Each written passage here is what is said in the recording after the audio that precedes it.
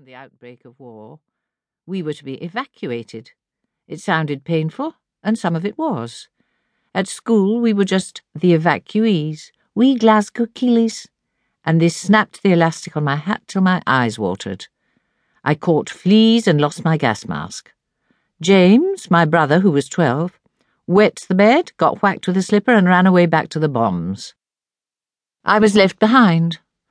My mother and my brother were now half-term and holiday treats.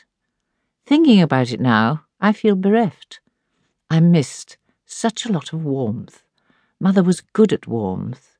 She always had a gift for dispelling gloom, a useful talent in 1940s Glasgow, which must have attracted Uncle Arthur, who, though witty, had a dark side. He used to cheer himself up with the aunts. Their brother John was his best friend, but they were all spoken for, so when Mother was divorced, he came courting. She had taken a job in a ladies' boutique called Penelope's, opposite Craig's Tea Rooms and next to the Beresford Hotel on Sauchiehall Street. Here she kept the accounts in a huge ledger in a very neat hand, wearing a very neat suit. On Saturday, she served everybody in the back shop delicious savoury baps before she locked up. I loved the back shop, where Mother removed utility labels from clothes and replaced them with others she had acquired.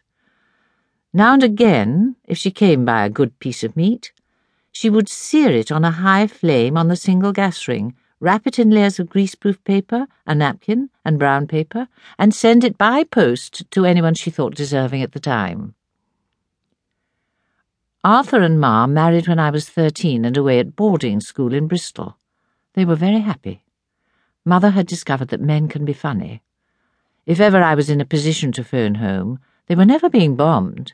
Instead, they were playing riotous games of Russian ping-pong. One bomb did bring down all the ceilings in the close stairwell with such a rumbling crash that Joey the budgerigar flew up the chimney and never came down again. But whatever was happening, Ma always travelled down to Bristol at half-term, wearing an embarrassing hat on loan from Penelope's.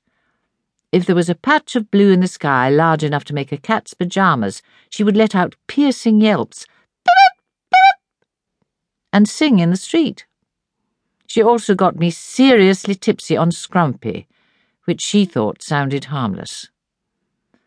She and Uncle Arthur moved from their flat to look after Granny in Aunt Lena's enormous house, where they grew vegetables and longed for their own plot. Every holiday we went for long drives into the country to find the cottage of their dreams. We never found it. Not till I'd married and had a baby. My husband and I met at the London Old Vic when we walked on in Romeo and Juliet. I was a Montague, he was a Capulet. We didn't speak much. But later, we all had a very good time at one of the early Edinburgh festivals and joined a company that toured the West Country in a bus that held our sets and costumes. We ended up at the Bristol Old Vic in A Midsummer Night's Dream when we proposed to each other. I was Titania, he was Puck. We got married on a matinee day. Mother bounced into my bedroom that morning wearing a hat that looked like a chrysanthemum. "If you don't want to do this, darling," she said, "we'll just have a lovely party. It'll be fine." I felt that explained her mournful wedding photos.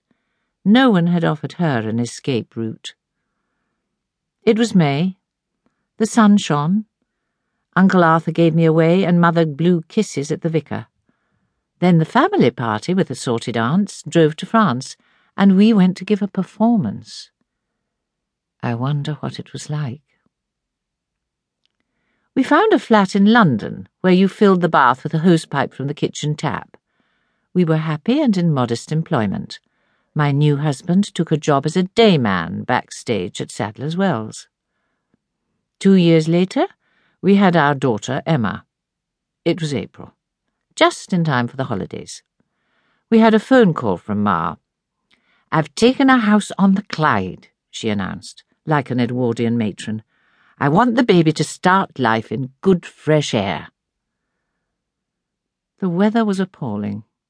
The sea and the sky merged in battleship grey, chucking water at the windows, and our landlady was